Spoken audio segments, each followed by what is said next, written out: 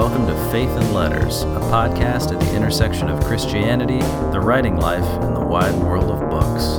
I'm your host, Ben Bishop.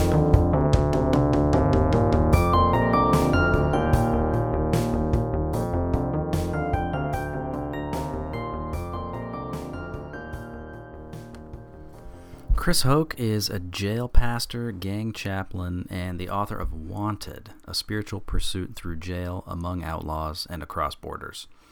He lives in Skagit County, Washington, which is a moody stretch of beautiful green farmland up north of Seattle, where he is the founder of Underground Ministries and the One Parish, One Prisoner project.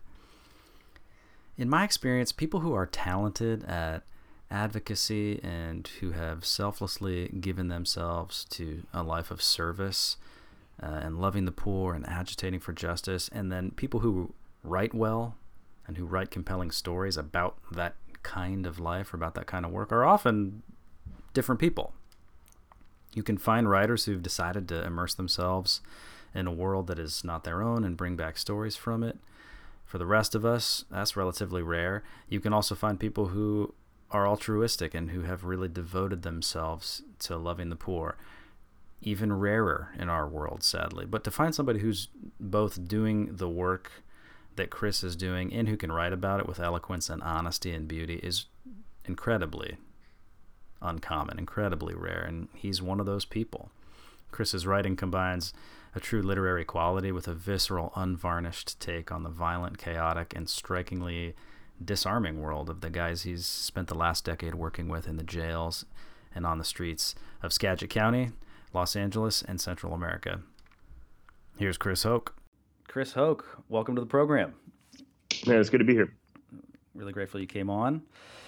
You are a gang pastor, self-described gang pastor and jail chaplain with Underground Ministries, and the author of a memoir titled Wanted, a spiritual pursuit through jail, among outlaws, and across borders. I've been really excited to have you on. I've been reading the book over the last 3 weeks or so, and I was just really moved by it. Full disclosure for people, just so that they know, I went to graduate school in Seattle with your wife. We weren't particularly close, but I have fond memories of her kindness toward me. You live up in northern Washington, north of Seattle, and maybe we can just dive right in by kind of having you give us a little thumbnail sketch of the work that you do and the men and women you work with, because this book came out in 2016, and just if people end up reading the book, it'll just bring them up to that point. So update us on kind of what you're doing and what you've been doing, both in terms of what the book covers and kind of generally what you're up to these days. Cool. Well, the book isn't super, it's not a seamless chronology, but different short stories tell a little bit of my journey up the West Coast from kind of what I call an over-churched kind of evangelical upbringing in the suburbs of Southern California, kind of deferring not to go to Christian colleges, but sensing my way into like East Oakland and UC Berkeley and places that I was both sociopolitically, like, living in a inner city, and then going to university that were definitely off the path from the kind of the conservative evangelical suburbs I was in. But then found myself coming up to this organization in Northwest Washington in the Skagit Valley called Tierra Nueva, where I wanted to kind of combine my haunting of, because I raised my hand all the time growing up to follow Jesus, and I think I slowly became disillusioned with the church that used the phrase follow Jesus as code for be a good church boy, keep coming back, don't have sex with your girlfriend. But I wanted to actually follow this dude who was hanging out with all the unwanted elements of Palestinian society, and where something dramatic and cosmic happened in the place of a criminal justice system on the cross. And so I think the story had just so gotten in my bones that I found myself in a small county jail in Washington State to study theology, not to do outreach. But there was a THD in Old Testament and a pretty radical liberation theologian who was doing theology in the Skagit County jail here, among meth cooks and felons and gang members, and working with undocumented migrant farm worker families out in the fields that pick strawberries and raspberries and cucumbers here in the temperate kind of misty valley. So I came up here to study theology in the jail and get closer to the work I'd heard about in the red letters as a kid. And what I didn't expect is going into these late night kind of circles of chairs to read the Bible in a new way with this guy that would ask questions and invite parallels with folks making parallels in their lives on the margins of society with what's happening in these gospel stories. I didn't think the guys my age with tattoos on their faces and on their necks would I just loved them. These guys were gang members. I had no past with gang members, but they were the funniest. They were the most sharp or astute with looking at political, social parallels with who are the leaders in this passage and who are the leaders in the Skagit Valley, who are the rich, who are the poor, who are the outsiders, who are the insiders, who are the prostitutes and the tax collectors, where would they be today? They could make these parallels instantly. And they are really good at outreach. So they reached out to me and asked me to come make pastor visits with them. I said, hold up, like pastor was kind of a bad word to me still. I wanted to be a grassroots activist, theologian maybe. They're like, we don't know what that is. You're the pastor, Holmes. And invited me to come visit one-on-one late at night.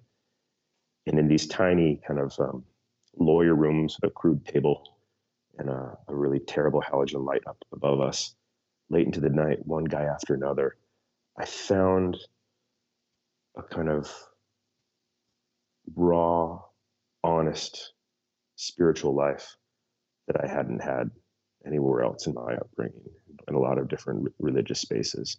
I could pray with these guys where there was like laughter and profanity, but there were tears. There was storytelling, and I could just be me. There was no one breathing down my neck theologically. There were no overhead projectors of songs I needed to sing. I could be me and they could be them, and I felt a contact with God's love in a way that I'd only heard described in songs my whole life. But for me, it wasn't in a worship space. It wasn't during a quiet time. It was holding the hands of some of the folks that had done all sorts of unspeakable things. And that's where I felt a real just fire hose of joy and affection and a connection with the God I was reading all sorts of theology books about. So that's how I got hooked. I became a gang pastor. I kind of submitted to that ordination from below, so to say. For the next decade, I was pastoring, shepherding, chasing around with letters to prisons and going to court with guys and living with half of them and through a little apartment we had at Tierra Nueva, being kind of a fully immersed pastor of this underworld.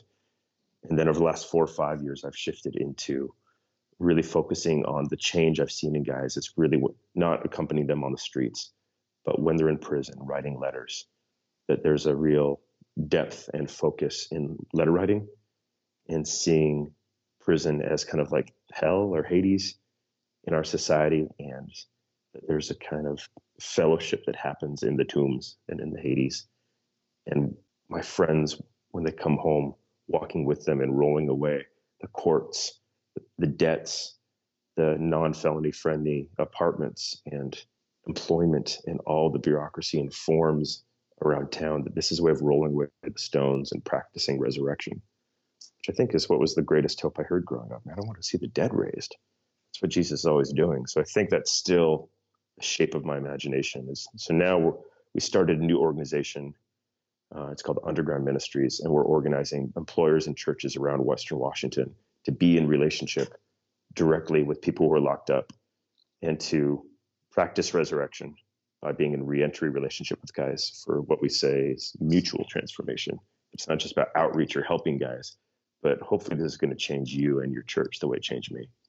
The book is really, or was for me really, in the best possible sense, just kind of this headlong cascade of stories, just really rich stories about actual people and actual encounters you had. There is a lot of introspection. You come across as somebody who's intelligent, analytical, maybe prone to a little bit of depression. I mean, you write openly about that, but despite the introspection that is, and even the theological musings that we can get to later, and which I found fascinating at several points that are sprinkled throughout, it's primarily and grippingly because of it, just this succession of stories and characters and events and locations. What was the process of writing the book like? And I think what I'm most interested in is, because you mention in several points in the book Sort of as an aside about how you would at times, and maybe this was happening a lot, although you only mentioned it a few times, like actually taking notes and stuff while visiting guys or just kind of scribbling madly trying to get their phrases down. When did you decide, and what was the process of deciding to write an actual story or series of stories or what turned into a book about these men? Because you could have obviously done the work without sort of documenting it in that way. Hmm. So, Hmm. how did that component of the work and just of your own personal calling or talent or however you view your writing kind of play out into this book? Yeah, it's a cool question. There's definitely a story there for me. I was raised with a lot of really good like AP literature teachers in high school, and I always loved literature. But I always thought my kind of creative outlet was like, at first when I was young, I thought it was poetry, and then as I got older, I definitely was into songwriting. And my longtime goal was to be a indie rock frontman, and that I could do some of the work along the margins of society as like a day job. But my real passion was music, um, in the tradition of like, I don't know, David Bazan and Wilco, and that's a lot of the music that was really pumping me up in my early 20s. Um, so that, I think, that kind of love of literature and story, and I was always reading novels and memoirs, but I always thought, music would be my thing. But I found, as I was living in this ministry building where I was having guys come over all the time, I was still writing music. It's nice living in a church building where there's like, in the middle of the night, no one's there in the sanctuary. You can turn up the speakers and crank up a Fender amp and play piano and record stuff. So I was doing a lot of music, but it's so hard to get to corral musicians. I was like, this is what I do all day. I pastor people. I try to get these guys to appointments, texting, chasing them. This is not fun where I'm trying to, coordinate schedules with drummers and bassists, and I can't boss them around because I'm not paying them. Uh, and so at the same time, I started to kind of write a few stories. Just hit me when I came home, and this was a story that flipped me. Is one of the chapters in the book that is called Angle of Descent, where there was a guy that I got a call from the jail one night, where I normally go in as a chaplain, meeting one-on-one with guys, oftentimes gang affected, in addition to Bible studies. And every once in a while, the jail would call me when there'd be like a situation they thought maybe I could come and help out with. And there was a guy who had attempted suicide, they said, and that he was in the suicide watch room, and that he had asked specifically for me to come have a one-on-one. I didn't recognize the name. So I went down there, and they had me step into this small room. It's maybe, I don't know, like a walk-in closet size. The only thing on the ground is a plastic mat, like for refugees to sleep on, and a guy wearing nothing but like a smock, a Velcro smock. He's naked underneath. And this is the no harm suit. And I thought he'd be awkward. He'd be kind of depressed. And I've had a lot of just awkward meetings with guys that needed, I don't know, maybe like liability to meet with a chaplain, but they're not making eye contact. And it's really hard. This guy was ecstatic, and I thought I'd stepped into the wrong room. He was so happy. He gave me a hug, and he told me the story that he had been in one of our last Bible studies. He'd asked for prayer, and I guess we laid hands on him, prayed for his back. He had chronic back pain.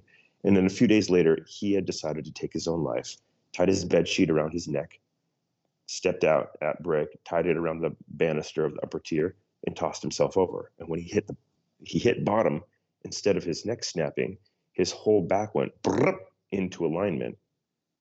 And, the alarm sounded, guards came in and held up his body. And not only was his back finally relieved, but I think he had passed through death into life, and he felt like restored to life and was so happy. And he had called for a chaplain, not for post-suicide counseling, but he wanted to sing songs because I was the chaplain that would bring my guitar in.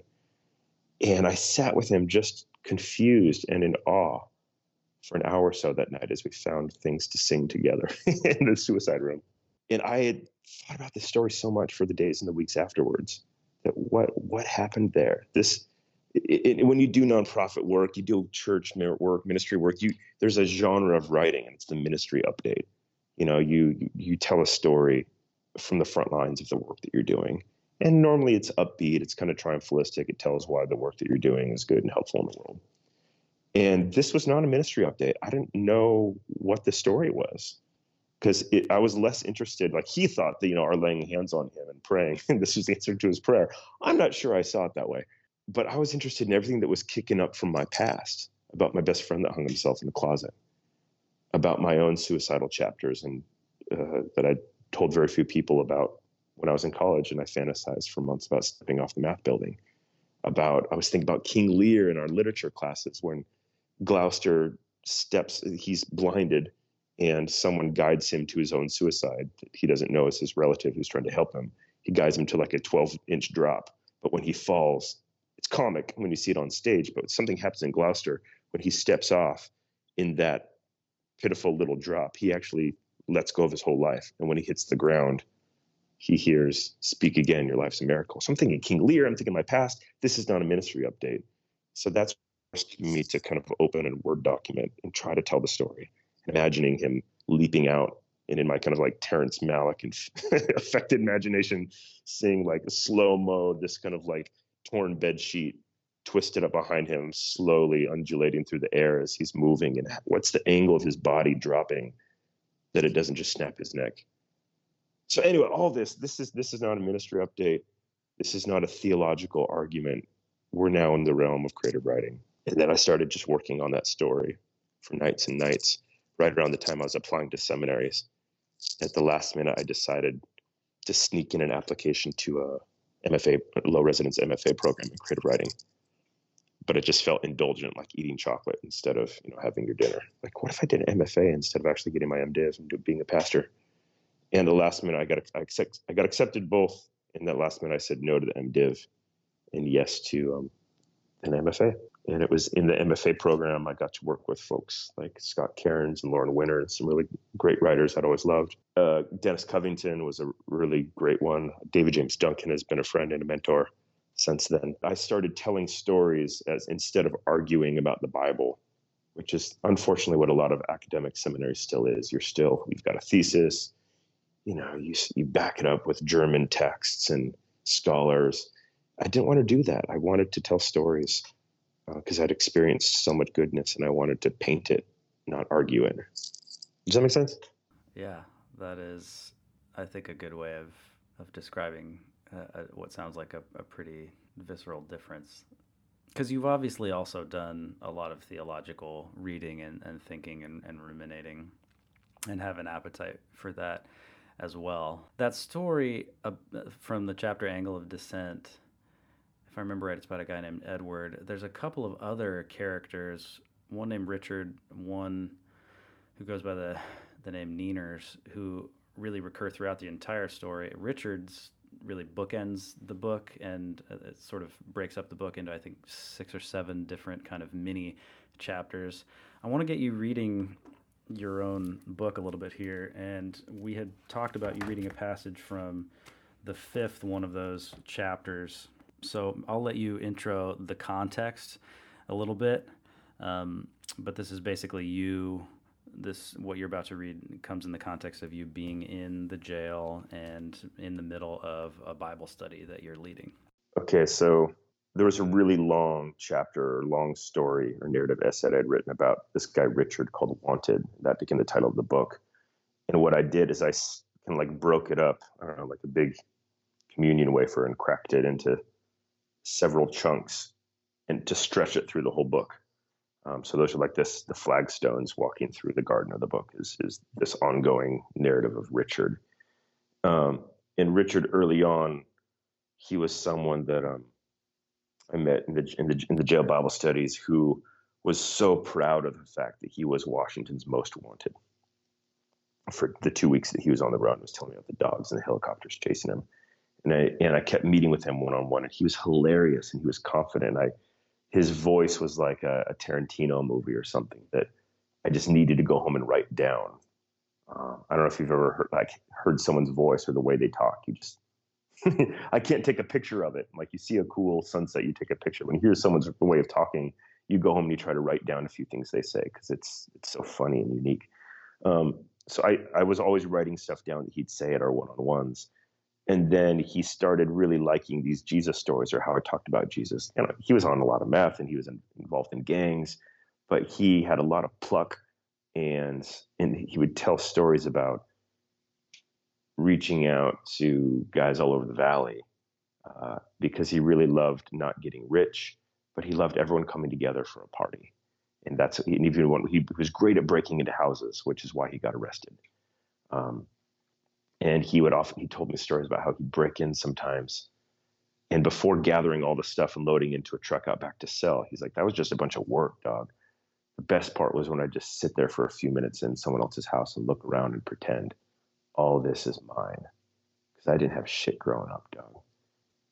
And the image of just him sitting in someone's living room is both terrifying as well as so tender to me. But that's what he wanted, is to be in someone's home for a minute, pretend that he belonged in our lives. And anyway, so he started dragging everyone in his pod, because he was a shot caller in his pod. He started bossing them all around. Everyone needed, God damn it, to come to he would say, to our Bible studies. And he would line them all up and sit next to me and be like, all right, I brought everyone here for you, Chris, except that one old man who said, no, don't worry. I told him I'd kick his ass later. And he looked at me as if, he was like it wasn't a joke. He was just like, I did my best. One couldn't comply, but his way of saying I love you is, don't worry, I'll kick his ass later. So this comes in partway through a Bible study where we're talking about the feast, where Jesus tells a story about the kingdom of heaven being like inviting a king who wanted to throw a big party. And he's like, yeah, he keeps summarizing and translating my Bible study to everyone else. Like, he wants to throw a big ass party, the Jesus or the king or whatever. And, these people, the rich people, they've always got too much shit to do. But man, he sent messengers to the streets then and said, the good and bad, everyone can come. He's like, that's us. And he's passionate about almost evangelizing himself and the whole pod in this circle to be like, this story's about us, dog. We're in. And then the story takes a turn, if anyone was raised in the church and knows this parable, that the house is filled with guests. And that's where I wanted to stop the Bible study, because the little eyes are coming through the glass door that the guard kind of gave me that, let's wrap stuff up. But then this guy, Lorenzo, kept reading accidentally about, when the king comes in and starts being upset with some of the people in the hall. And Richard gets pissed because he senses there's more to the story. Maybe he's been lied to. So this is where that comes in. All right, this is Richard talking. You go. I said, no, it's okay, Lorenzo. You can stop there. I interrupted our soft-spoken reader in the group. We'll read the rest next week. That's when Richard, just like the first time I met him, cut me off. Nah, hold up, Chris. Fuck that. We're not done. Keep reading. He didn't like the worry he saw in the eyes of Lorenzo, who had already begun to read ahead in the parable. Richard smelled foul play that I was covering something up. We don't have time, I explained with a forced smile to avoid the ominous verses that followed. But Richard's elation at the story was now already turning to pain, like he'd been lied to. Keep reading, he ordered Lorenzo, and he crossed his arms while leaning forward to listen to the rest of the story. This is Lorenzo reading. But when the king came in to look at the guests, he saw there a man who had no wedding garment. And he said to him, friend, how did you get in here without a wedding garment? And he was speechless. Then the king said to the attendants, bind him hand and foot and cast him into the outer darkness, in that place where there will be weeping and gnashing of teeth. For many are called, but few are chosen. Lorenzo looked up at me from the reading. Just what I fucking thought. Richard stood up, and his chair screeched loudly across the floor behind him, a needle across a record. The party was over. What the fuck, Chris? What do you expect from people like us? We don't have all the right clothes. We never look right. You should know that. Though these were Jesus' words and ancient, Richard nevertheless held me responsible. As a gang member, he knew what it meant to represent something bigger than yourself with full responsibility. Why do you even invite us to any of this if you're just going to fucking humiliate us and throw us out anyway? It'd be better not to come than to have you break our hearts. The guards were going to open the doors any second. This is what I was trying to avoid and handle with proper time and exegetical nuance the following week. You get our hopes up, he pointed at me. And it's fucking beautiful what you tell us, dog, that God is different, that he wants everyone, even the bad people like me. And I'm like fucking excited and I'm wanting to tell everyone. And okay, hang on. I interrupted him now, looking at my watch. I hoped this would be one of the weeks when the guards have to handle a medical emergency and so leave us in here a while longer. I explained quickly that in first century Palestine, some scholars say it was the custom for the host of the wedding feast, and especially a king, to provide these overgarments for the guests right at the door before they even got in the banqueting hall. Like those little birthday hats parents give to each kid who comes to the party, I said. It was the first comparison that came to mind. It's not about who comes dressed up nice or not, I told him. Everyone is given the celebration attire. So if this guy's not wearing it, it's not about poverty. There's some other reason he's choosing not to wear it. It's an insult, a direct disrespect to the host in front of everyone in his own home. Ooh, I thought this would register with a guy who lives by the street's code of respect, familiar with the pain of having his fragile joy mocked in front of others. I said, it's like this garmentless guy is refusing to celebrate for some reason. Now, the guys around the table sat silent, their heads moving back and forth between Richard and me, sensing something very important was at stake here. Richard then countered with the kind of insight no seminary could teach me. Even if they are given the little birthday hats, like you say, sorry, if they're going to invite motherfuckers like us from the streets to your party or church or house or heaven or whatever, you should know we might not want to wear that shit on our heads. We're not going to right away play all the little games and rules how you do. So you didn't really want us at all. Or if you did, is it just so you can throw us back out in the darkness? What's it say here? Chains and gnashing teeth? Hell fucking yes, I'd be gnashing my teeth because that hurts so deep, Chris. His eyes confirmed this. Better to stay in the streets with the bad people than be told you're wanted and then find out you're really not.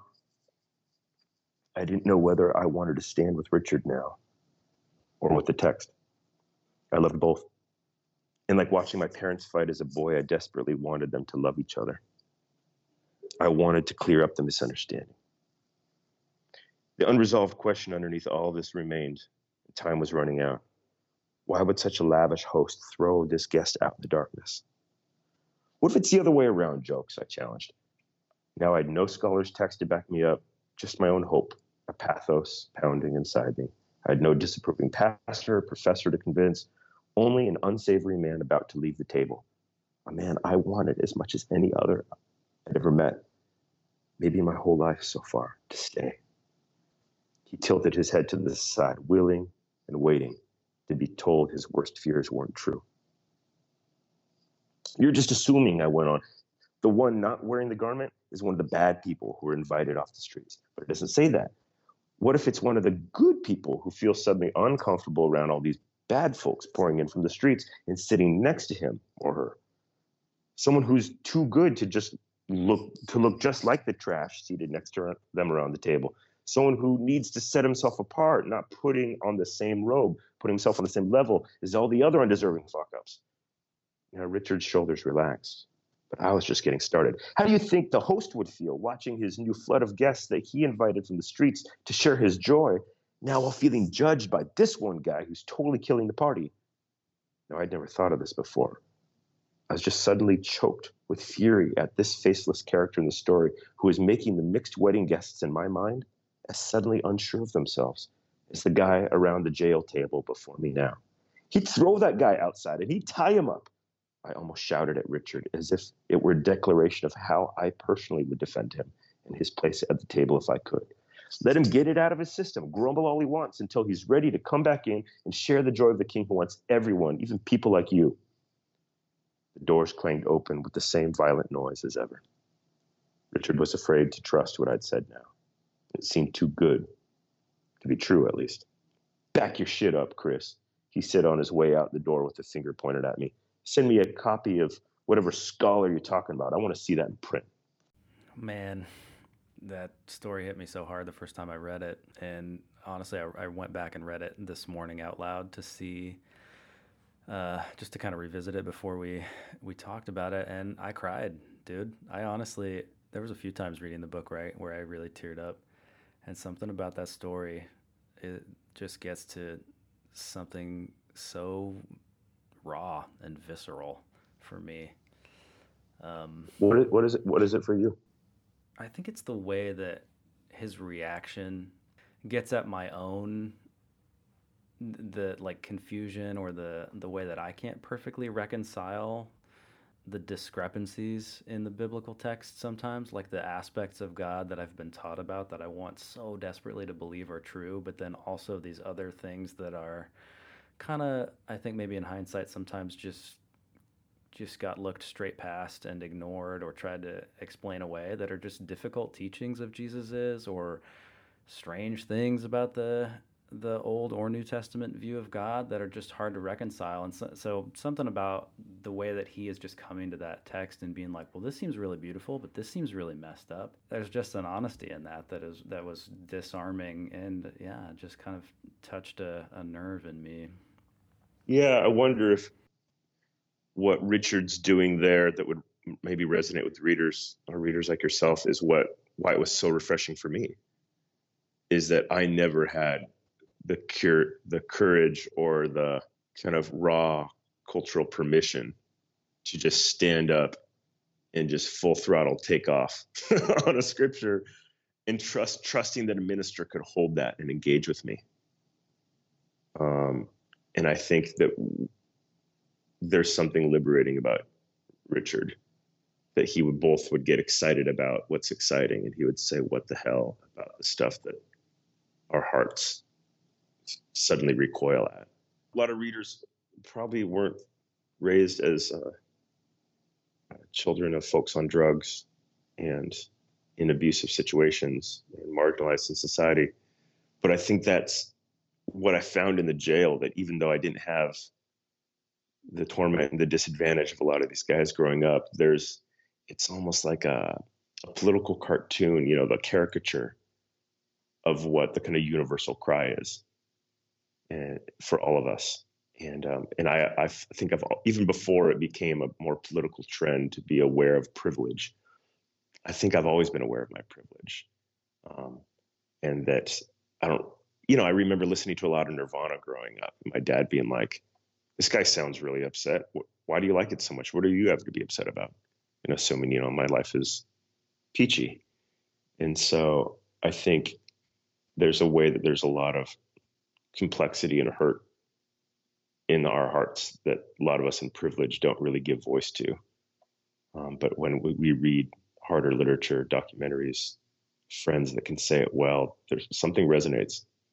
I mean, you're already speaking to one of the questions I wanted to ask you about just that kind of experience, because it's just one of numerous experiences that you recount in the book, that are basically involve interacting around the Bible with people who are clearly not very, if at all, formed by or knowledgeable about or fluent in the biblical text, in some ways for better, in some ways for worse. So I hear you that it was refreshing to have that just blast of honesty, and that he was, and like many of the guys, kind of had a kind of savviness in his ability to kind of transliterate the context.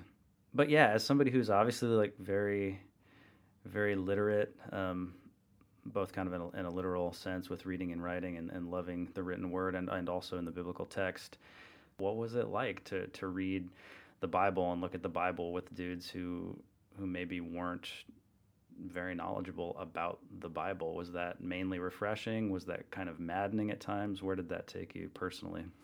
Well, I was why I came up here. I guess there's jails in every county in America. I came to learn with this guy Bob Ekblad, who was in the middle of almost writing and almost publishing his book, which I still think is his best, called "Reading the Bible with the Damned," and it's written for seminarians.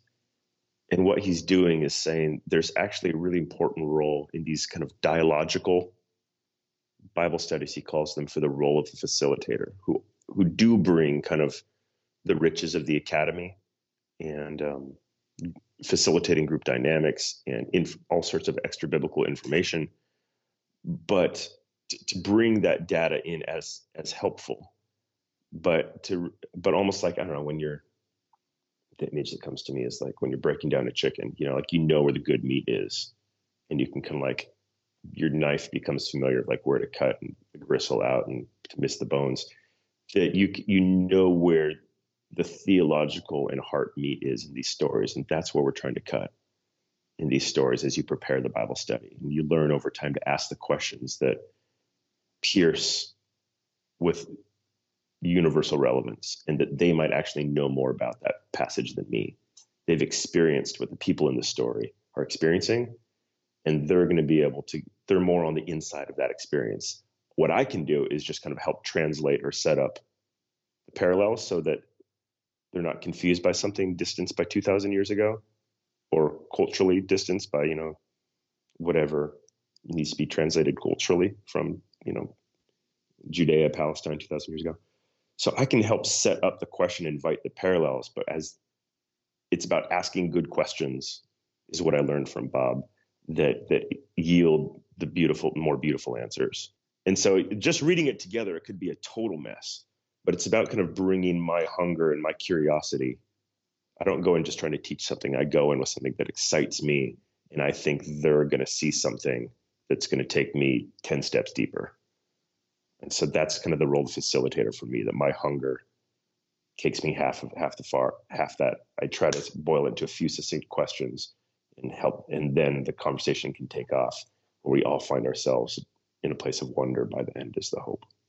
I actually, at a few different points, found myself just curious about like whether any of the men, certainly that you write about by name in the book, or just presumably many more men who don't actually sort of make it as characters into the book, but whom you've worked with, have read the book or have like read any of the chapters. You even just from the way that you kind of write out the way in which the man Lorenzo really kind of stumbles through reading the biblical text of that story, you get the impression, which sadly I assume is probably true, that a lot of these guys like can't read or can't read very well, maybe don't enjoy or take a lot of pleasure in reading.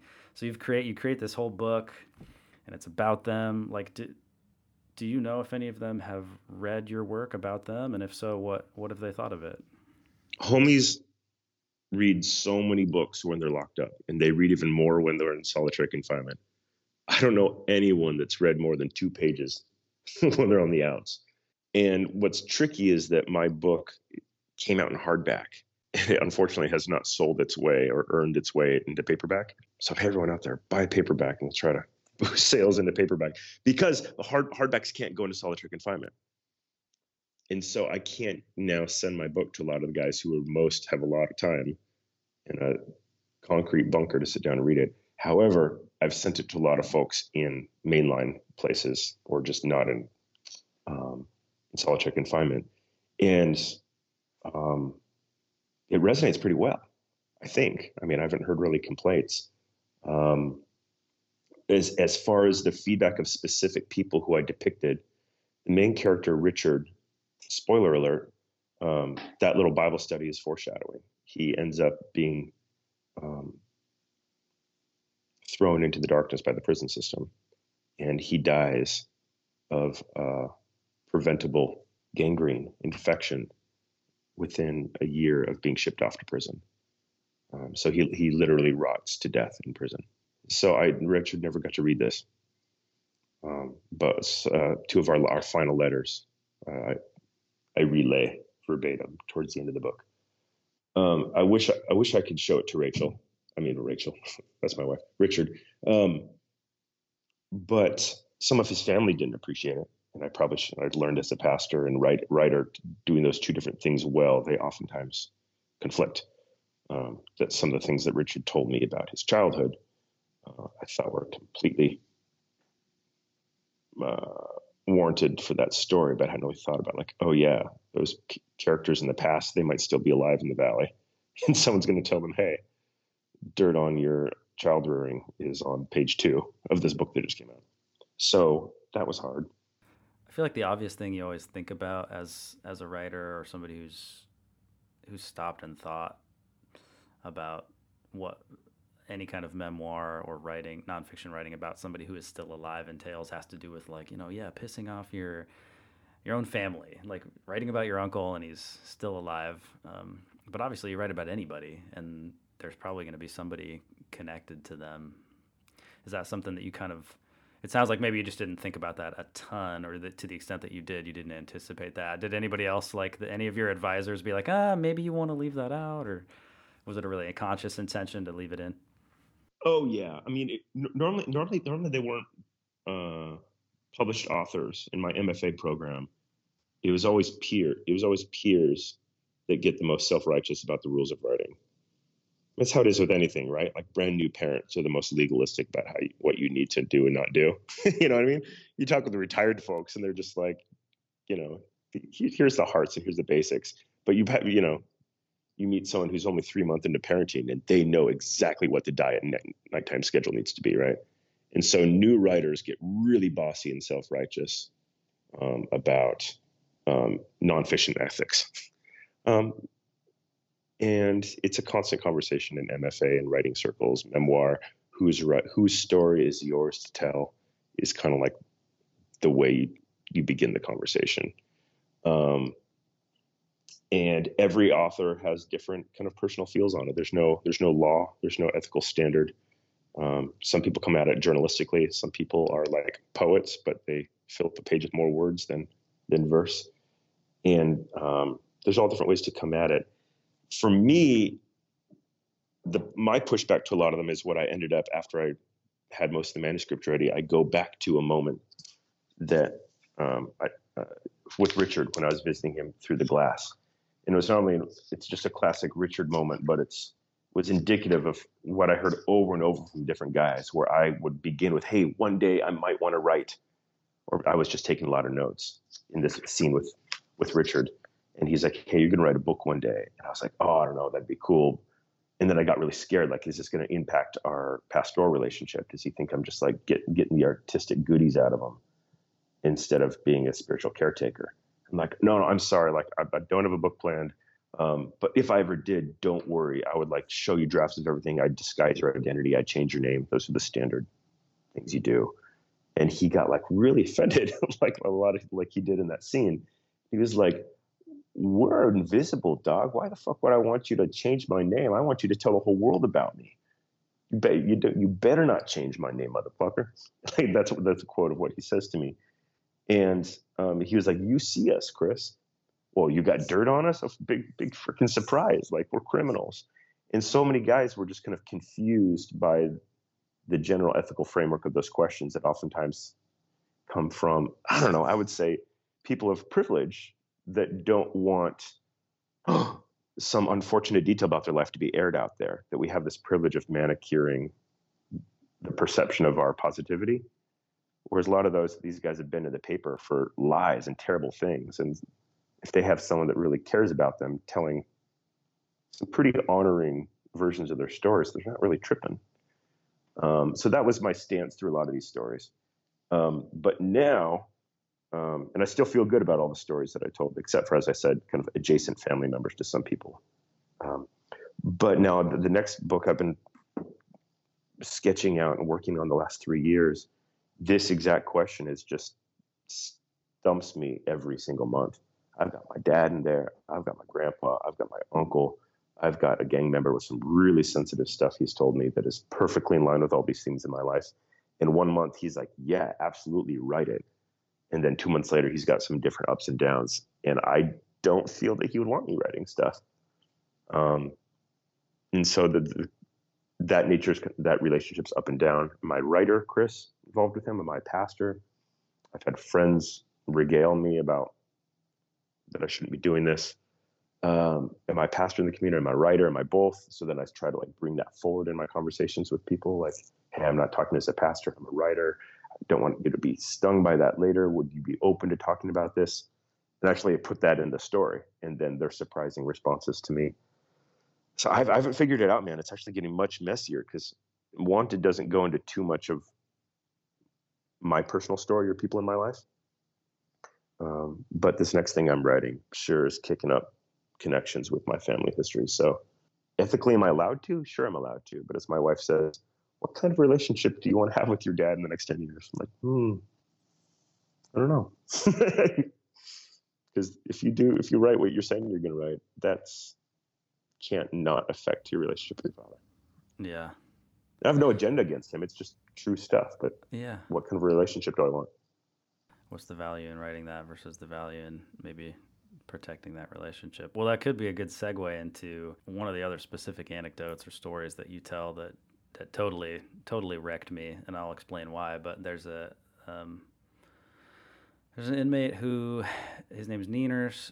He's in solitary confinement for several of the stories that you tell. He spends a long time in there. It's not fair, but he's in there. You bring his daughter to visit him, drive like hours out to the prison where he's being kept, and you take her to visit him. And there's at the end of the scene, basically, he's on the other side of the glass in kind of the stereotypical booth where he's got a phone up to his ear, and you all have a phone, and she's like sitting there in her pigtails and patent leather shoes, and she's like singing to him, and he's just weeping.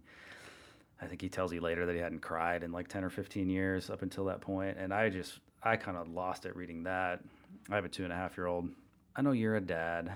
When I stopped and thought about it, there's few things in life that I can imagine that would fill me with more grief than like that last moment when I was being, marched out of a courtroom or put on a bus or whatever, and just knowing like, wow, I'm not going to touch my child for years. What was it like for you to write these stories like on an emotional level? Was it cathartic, or did you feel like sort of vicariously traumatized, I guess primarily by the actual experiences, but then you're revisiting them as you write these stories? Like did you feel like you had sort of worked something out by the end of writing this book, or did you feel like you'd kind of been like dragged behind a truck or something? Like, what was it like? Because there's a lot of dark stuff in this book. Mm, yeah, well, I mean, I've been in therapy the last 4 or 5 years, and I'm curious how throughout my work, almost nothing ever made me cry. Even those memories, and even as I wrote them, I think there was a part of me deeply buried that was crying out, that needed to write these stories as a way of going back to them. And in a nice way, like there was such a remove or thick buffer inside of me that I was never like emotionally dislocated or thrown off. That like I could totally see it as a painter, and this is beautiful. Like it was like I was watching a movie, like this is moving me. Yes, this scene, yes, but I wasn't like affected, like choking up or getting angry. Um, but I don't think it's because that might be part of like what my issue was as well. And I think as I'm getting healthier, I think it's harder to come back to those things because that disconnect between my head and my heart is closing or it's healing. So I don't know. A lot of those stories, I didn't, like I didn't cry. I wasn't overwhelmed feeling them. I just felt, whoa, this is meaningful. This is freaking meaningful.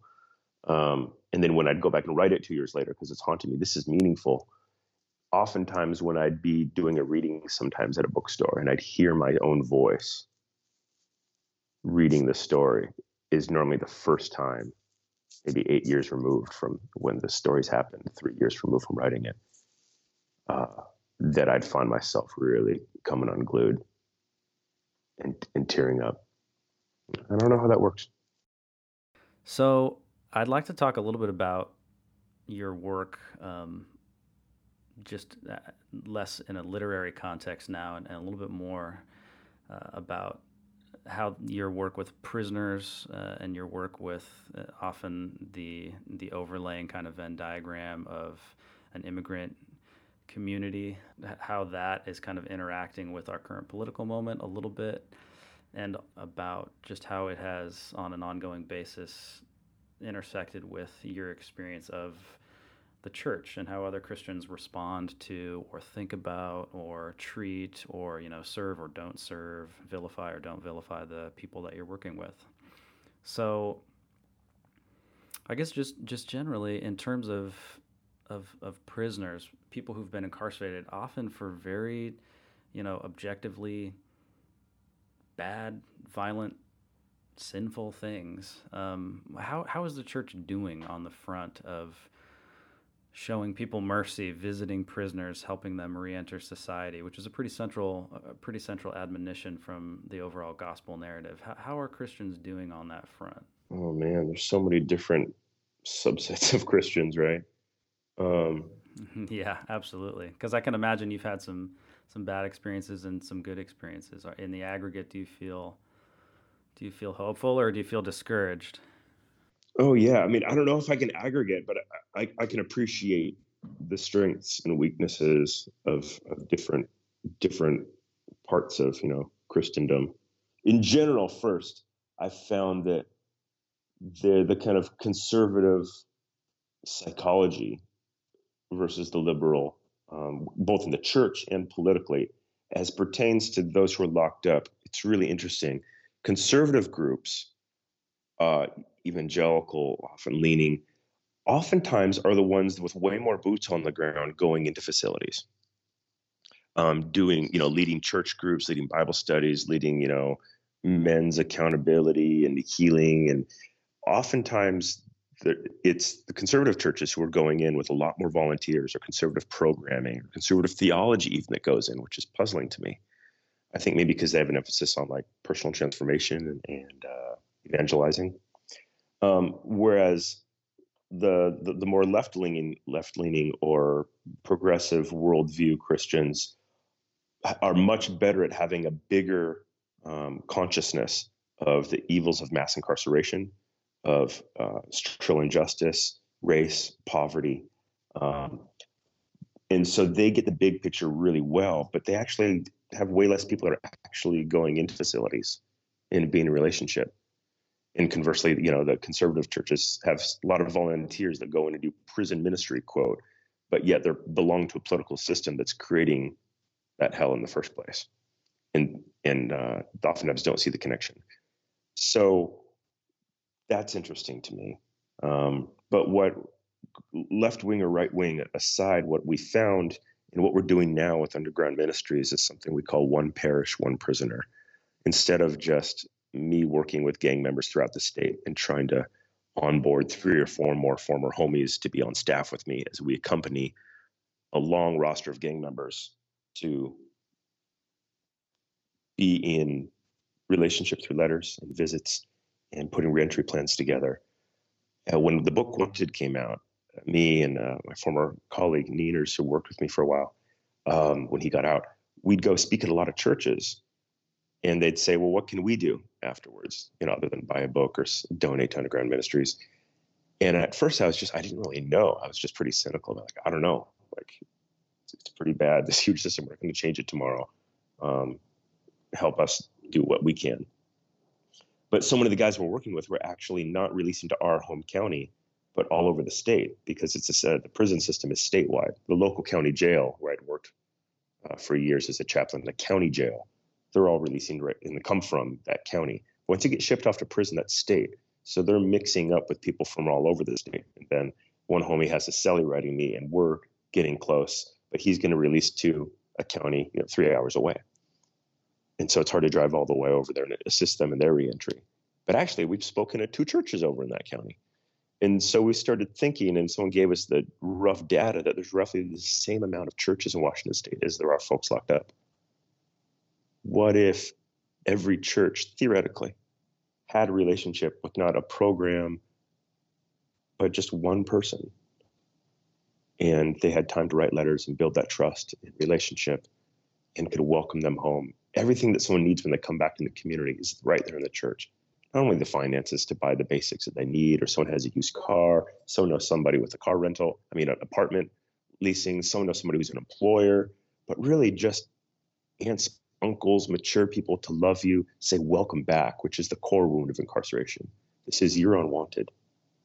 Even if some nonprofit gives them all the materials, the deeper message is that this community doesn't want me. So I go back to the shadows. But if a community could say, we want you, we love you, that's healing for both sides of this broken social equation. Anyway, so we're doing that. It went from like a neat idea to now we're 3 years into our 3rd iteration, and we've got 12 churches now doing this, and it's messy, and we're refining the process. And what I found is I always knew, like when I'd say, this would not only empty the prison system and facilitate resurrection locally, but it would change every church. I wasn't really specific in my imagination of what that change would be. But what I'm finding is that people's own personal undergrounds, their repressed stuff, that churches are really good at helping people hide under being high functioning, under being religious, under being nice. There's so much repressed pain and shame and family secrets in upper middle class and in churches that oftentimes people in prison, it's as if prison were the national subconscious. So when you start welcoming someone that's not just, a prisoner, and we should do that in abstract, and according to the gospel, it sounds good, but then they start saying, wait a minute, this guy's got a domestic violence charge. One church 8 months ago said to me, and they got really nervous, and the team leader was like, I might not be the right person for this. We went out for coffee, and she started being a little bit more personal. I have some experiences with domestic violence or violence in the home growing up. And what we thought the conversation was going to go into, all right, how do we make even more robust and nuanced boundaries and make a way for people to bow out if their stuff gets brought up? The conversation advanced in such a beautiful way where she's talking about what happened in her home growing up. And her parents were very involved in the church. And we're like, wait a minute, this is so endemic. So many people inside churches are dealing with this. And she's like, why do we never talk about it? The only reason we're even talking about this today, and it feels so good to, is because we're in relationship with someone coming home from prison with a DV charge. And so then it started getting flipped. Instead of these people, churches are safe places and the contaminants are out there. I think we hit into it. We got underneath that BS story to know oftentimes people are hurt all the time in churches, and we are no less clean than the folks who get caught.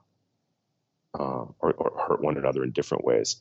But how can we have like all eyes open relationship with someone coming home that forces or invites us as a community, or actually liberates us, gives us the gift of talking about our own lives as well, where we can drop the mask that we actually are the healthier ones, that we have it all together, and where we can be in kinship with someone with a really broken story that needs healing, and so do we. And we come into that kinship together. That's where I'm getting really excited, and other churches are dropping that narrative we even tell ourselves. We feel guilty about how privileged we are. We want to help the underprivileged. That's kind of a one-dimensional story, as opposed to I am privileged, but I'm aching for transformation and healing myself, and I don't know how to get there. And this being in relationship with someone leaving prison might be the way for me to go deeper in my own healing, in my own faith, because I feel so stuck. And these people coming home from churches are turning out to be really wise, as they're both monitoring vulnerability. Like, hey, I need a lot of help. They also have gone through a lot of their own transformation and are real humor and everything we were just talking about with Richard, like how Richard was to me. That's what some of these churches are finding. And it's a much richer story. Instead of we have so much to offer, we can help these poor souls, which is maybe how conservatives would say it, or liberals would be like, we have so much and we want to create equity or whatever. Yeah, but maybe on a deeper level, we need one another, and we're not that privileged. We are economically, but on a soul level, we really need one another. We both need a richer conversation. We both need a relationship that helps us drop both the shiny masks and the grimy masks and become who we really are together and before God. It certainly is a really very obviously polarized time in our country, and also sadly the church is sort of a microcosm of that in my experience. To the extent that you have, even if it's just an imagined kind of good faith interlocutor, who might compassionately but firmly argue sort of another side of some of these broad questions about who we should allow to come to the United States, or who we should or shouldn't lock up, or for how long.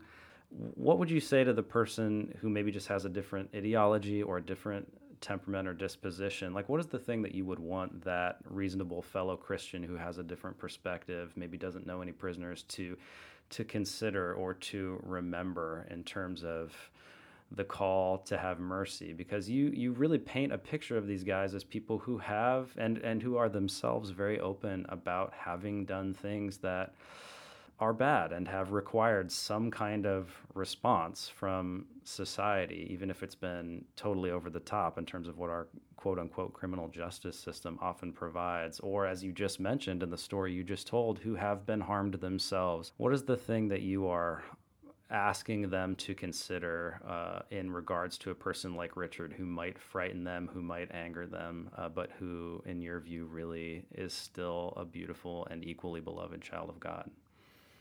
Well, I think first off, why I'm glad I wrote the book that I did, that, as opposed to like a lot of Christian nonfiction these days, that they tell some anecdotes, but it's like sermon stories. You know, the book is an argument. The book is, we need to XYZ, or we're going to help you do XYZ, but I'm going to make the book more palatable by telling stories. That I'm glad that I wrote a book where I'm not asking a reader to do anything. There's no, hey, me author talking to you church or you Christians, we need to do this. They're really just stories. And I think that's what's helped it get into a lot of conservative circles is I have no prescription or political, therefore we need to. Uh, as you grow to just love Richard, something happens in readers that always surprises me. I'm always surprised that more people wouldn't be like, yeah, I feel emotionally manipulated. This guy's a piece of shit. Or if they said it in, Christianese, they'd be like, this guy's hurt a lot of people and I don't feel that we should care for him.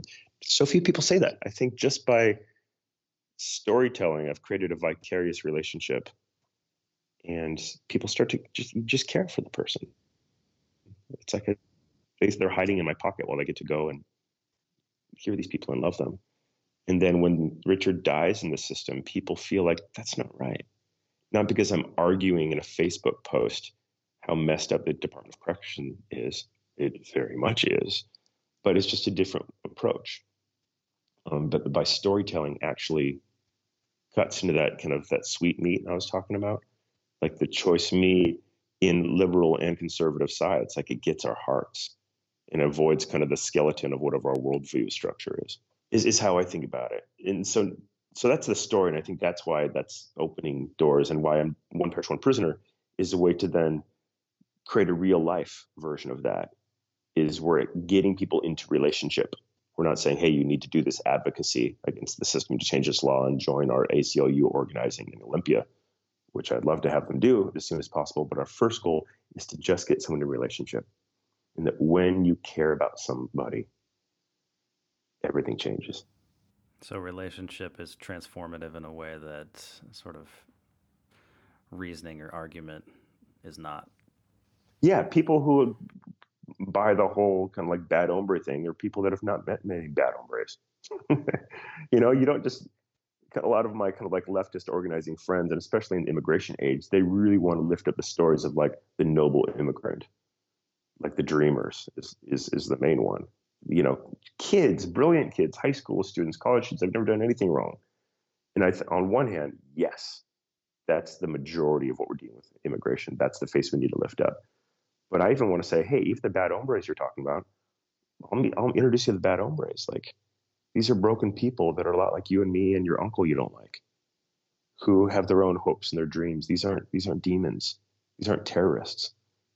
A lot of the people you see in the White House interviews are a lot scarier than these guys. They're just really depressed and traumatized and did a horrible thing one night, went on meth. But when you get them sober for 24 hours and ask them questions, they feel such authentic remorse and self-awareness that I wish I saw in more of our national leaders. Well, the book really moved me. Thank you so much for expending the effort and taking the time to write it. It really was a powerful story for me. I'm glad you liked it, man. It encourages me to keep writing. Before I let you go, just tell us briefly about kind of what's next. You've mentioned working on a new book. You're working with Underground Ministries. Kind of what's in the pipeline? When is this book going to cohere? And are we going to be able to read it? Are you writing essays anywhere else? What's going on? The book I'd like to write this year, finally, I've got a whole binder of notes I organized the other day, so it's not just piles streaming around my office, is I'm writing to my little boy. I don't know if anyone listening has read Gilead. I didn't like it at first, but I do now, realizing I'm a father, and that unprocessed stuff that I'm more and more realizing when I carry a tiny little person around and I'm seeing the world through this person's eyes. Why do I do the work that I do? Why do I go into the jail? And I find myself writing to my little boy about some of these stories that start pinging back and forth between telling some dark and interesting and wild stories of these guys that I know. Most of them not even locked up. There's one or two guys locked up, but just kind of fringe stories in this valley. Almost every book I write, I want to be right here in this valley, which I love. I don't know if any of them would be essays standalone that I could publish. I think I just need to write this whole thing in the dark and come out with a full book of weaving these guys' stories back and forth between my past and their stories, and holding my little boy as I kind of talk to him about my story, and trying to find out, do I only write some of it to him? Because some people are like, you shouldn't, it feels uncomfortable to be writing about some of this material to a child.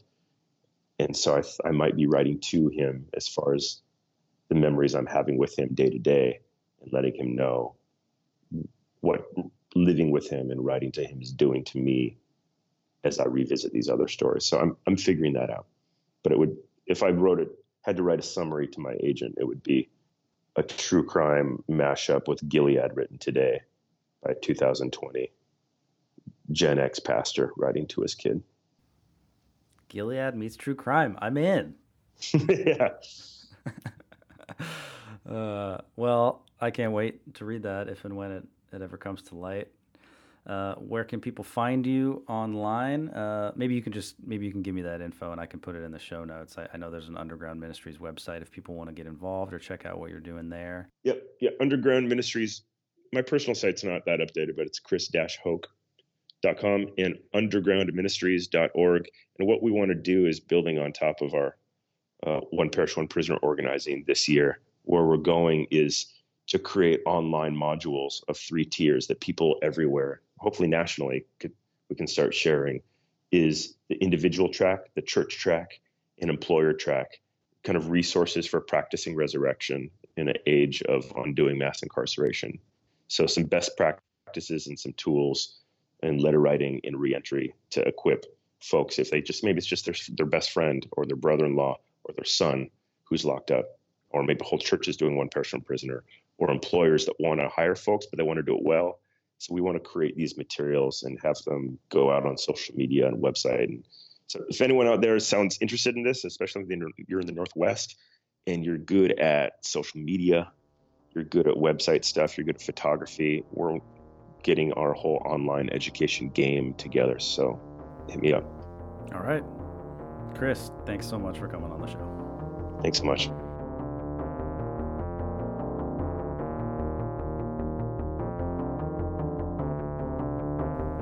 Another huge thanks to Chris Hoke for coming on the show, and to you, whoever you are, for giving me an hour of your time and listening to the debut episode of Faith and Letters. I appreciate it so much. Thanks again, and talk to you soon.